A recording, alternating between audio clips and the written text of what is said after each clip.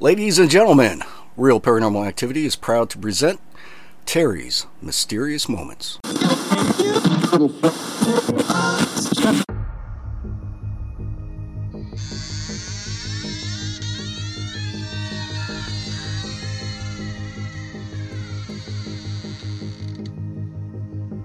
Good evening, and welcome to Terry's Mysterious Moments. I want to take this opportunity to thank you for listening to the program. Now, on with tonight's show.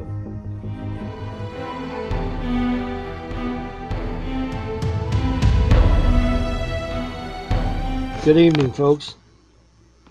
This is Terry from Texas with another episode of Terry's Mysterious Moments. In 1835, the war for Texas independence from Mexico was heating up.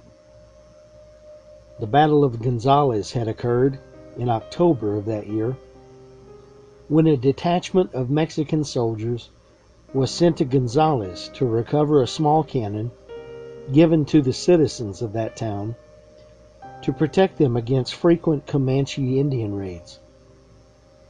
Given the rebellious spirit moving among Texians at the time, the local commander of Mexican troops thought it unwise that the cannon be left in the hands of the citizenry. After a troop of dragoons approached the town, the citizens put up a fight, and the black and white flag with the cannon and the Lone Star saying, "Come and take it," came into being. The fight was over, the dragoons withdrew, and the war was on. Move forward a couple of months, and a group of Texians assault San Antonio de Bejar, now San Antonio, Texas. After a few days fighting, during which the popular revolutionary leader Ben Milam was killed, and which the Mexican commander Martin Perfecto de Cos surrendered the town of Bejar and withdrew his troops. Santa Anna had already begun to move on San Antonio and arrived in February of 1836. Just ahead of him, the group of volunteers from Tennessee had arrived with the eminent Congressman David Davy Crockett. Crockett had just lost re-election to Congress, so he uttered his famous line, "You may all go to hell, I will go to Texas."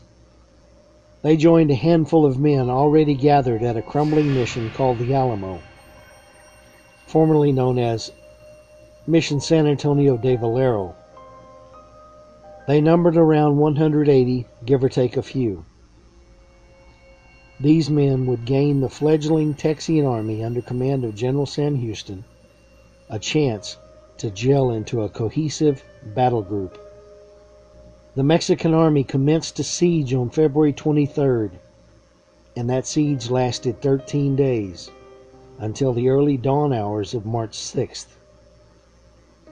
In a pre-dawn attack on the north wall, the Mexican army flooded the grounds of the Alamo compound.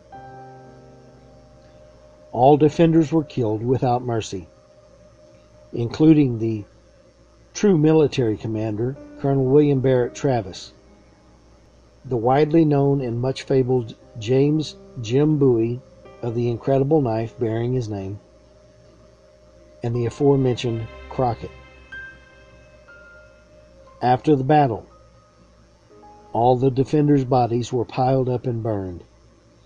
Historical accounts tell of 3 enormous funeral pyres to burn the bodies. Those they didn't burn were buried in a common grave.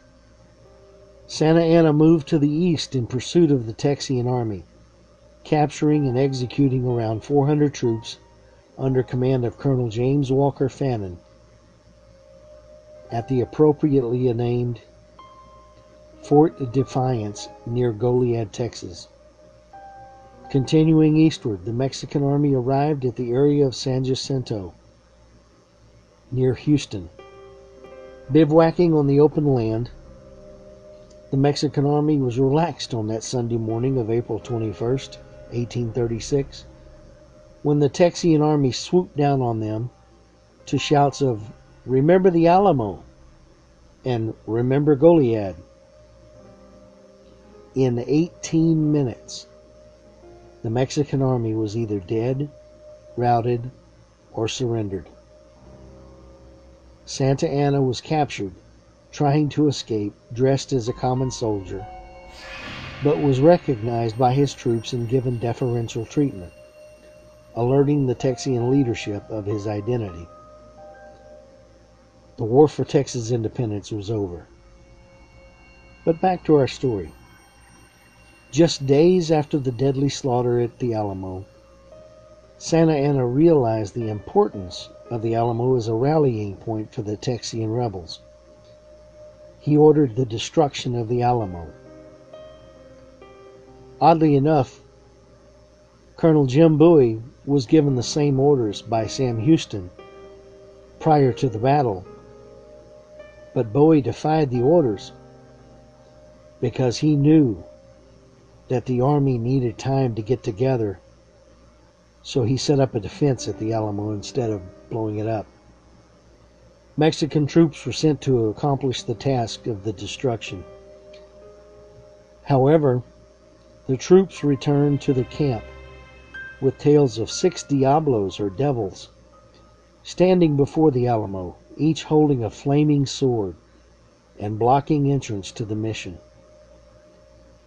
Their commander scoffed at the story and took a detachment back to the Alamo to do the deed. Nope. When they approached the long barracks, a single specter rose from the roof of the building, holding flaming cannonballs in its hands, which were stretched out towards the would-be destructors. Once again, the Mexicans left the old mission unmolested. Fast forward now to 1846. Texas has become a state, and the Alamo has become a U.S. Army depot. Plans were drawn up to demolish part of the complex. Public opinion rose against this plan, and simultaneously, reports of wandering spirits came in from the grounds of the Alamo.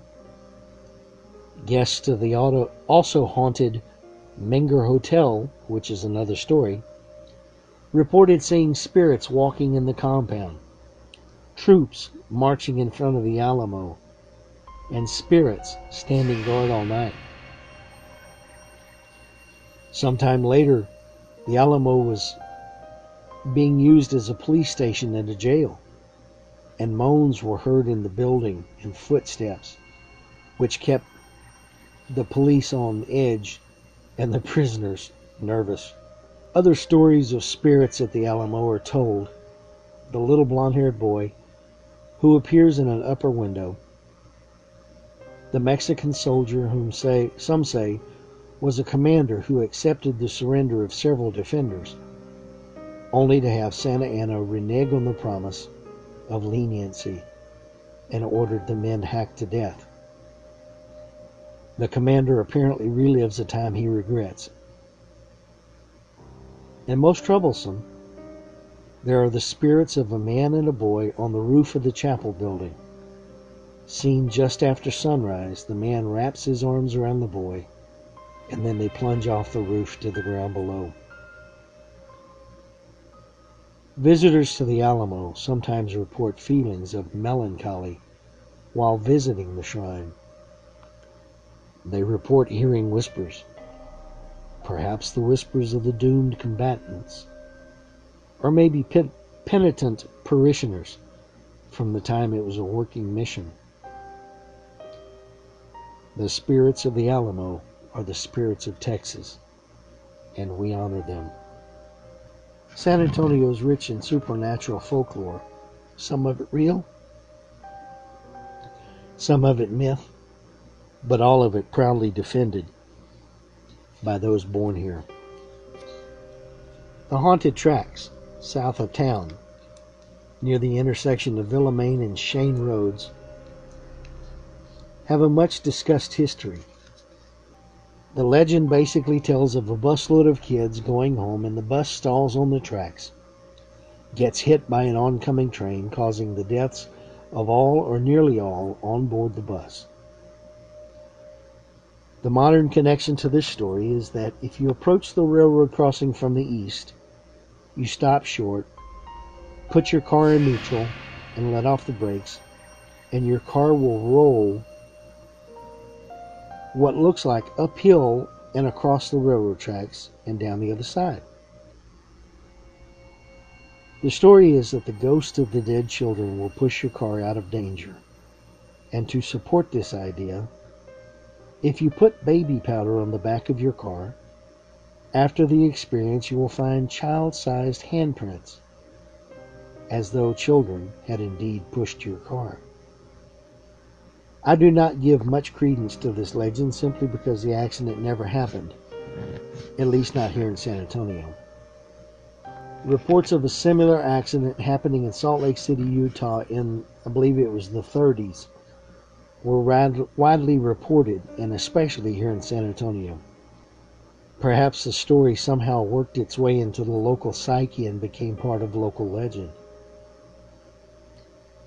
I've been to the site, albeit in the daytime, and I found that the approach from the east is a gravity hill. Coming westward on Shane Road, the well-paved and constructed street suddenly drops off and goes downhill at a relatively sharp angle. But while sitting in your car on the downhill grade, your senses are tricked into thinking you're on a level plane.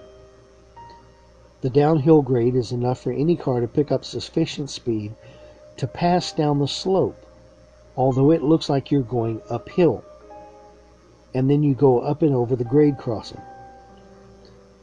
It's scientific, it's not supernatural. But then there are other stories of things that happen out there. Laughter of children, voices, sightings of perhaps spirits, other strange things. Maybe you ought to go out there. Be an interesting trip. The Menger Hotel,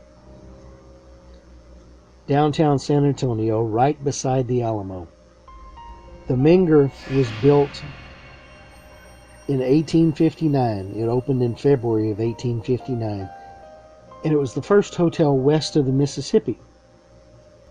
It was originally opened as a bar because the two gentlemen that opened the Menger were beer makers from Germany. And they decided to open a hotel because so many of the people who came in drank so much that they couldn't find their horses or their way out, and they wound up sleeping on the tables. So they opened up a hotel. In the years following, it seems to attract not only a physical crowd, but a supernatural crowd. Many things in history have happened at the Menger Hotel. Theodore Roosevelt recruited many of the Rough Riders at a bar at the Menger for the Spanish-American War. Supposedly Teddy shows up every now and then. Captain Richard King, founder of the King Ranch in South Texas, one of the largest ranches, was so fond of the hotel that he had a room named the King Suite that he would stay in every time he was there. And in 1885, he died in that room. His funeral was held in the front parlor of the hotel. And there have been reports of people seeing a man that looked like Richard King walking around the hotel. And even reports of him walking through a wall where the door to his old room used to be. There's a lady in blue on the second floor. Another story is a woman who was working at the Menger got on an elevator with a lot of items in her arms and asked the man on the elevator to press the floor for her. But the man had disappeared. The most well-known of the Menger's ghosts is Sally White. a young chambermaid who was shot to death just outside the hotel by her jealous common-law husband on March 28, 1876. Sally was brought back into the hotel and cared for, but died of her wounds, and the hotel paid for her coffin and her grave and her funeral expenses. There have been numerous sightings of Sally around the hotel, always in the attire she wore as a maid there. They've seen her in rooms and hallways, and she's been reported for decades. The manager of the hotel has a very simple explanation why she's still there. She's grateful.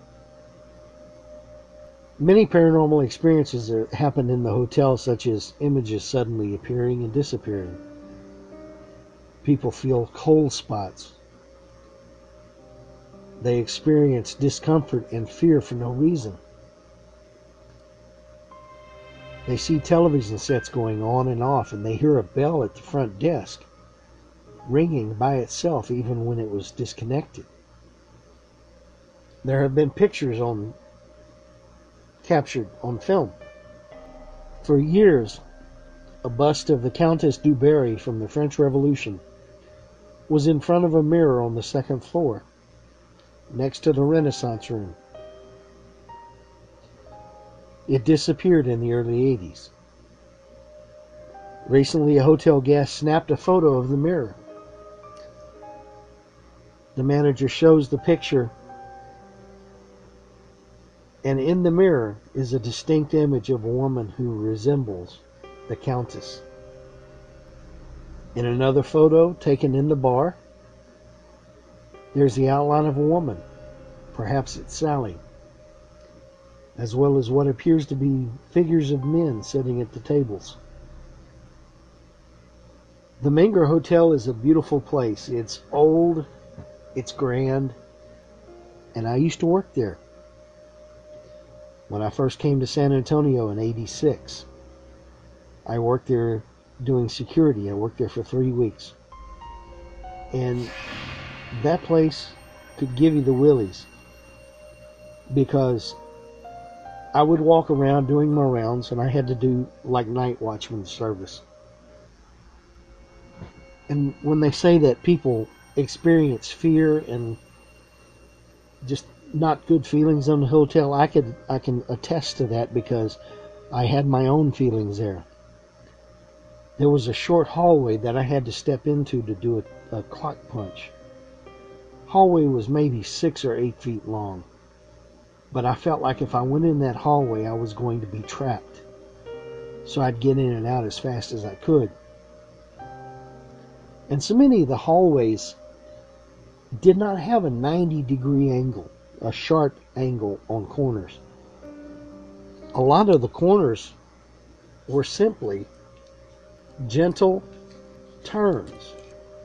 It's like what I would figure maybe a gambling riverboat would look like. You know, the halls have to follow the shape of the structure.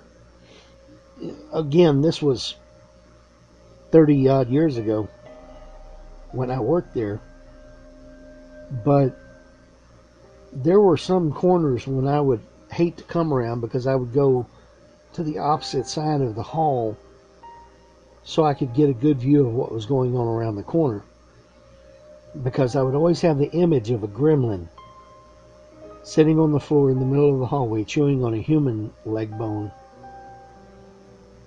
Of course, I never saw that, but that's how I felt in that place. There were rooms that didn't have doorknobs because at the time, the bats had infested the rooms. Now that has all been taken care of by now, but there was a motor hotel attached to the back of the Menger. And I would come out of the old area, walk into the motor hotel, and back up to the front desk. One night on my first round, we found the door open. So I went to the motor hotel desk and got the guys and came back. We checked the room out. Nobody in there, so we locked the door, pulled it shut. About an hour and a half later, I did another round. The door was open. Went to the desk and got the guys. We checked the room out. Nobody in there, so we locked the door. My third round, I came around, the door was open again. I just went to the desk, told them, and I said, I'll be up at the front desk if you need me. I was not going to go back down to that room a third time. Now, the Menger. Menger is a lovely place. It's got a lot of history. And like I said, it's right beside the Alamo.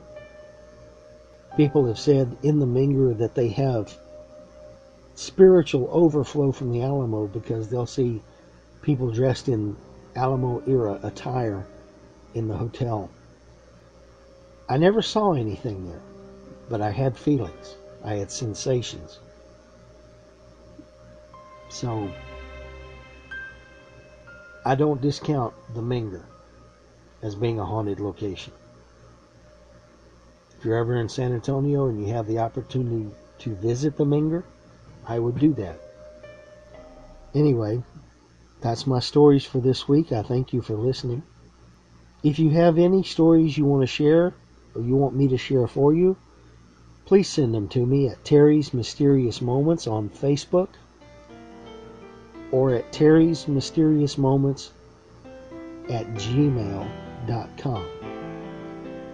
That's Terry's Mysterious Moments on Facebook or Terry's Mysterious Moments at gmail.com. Again, thank you for listening.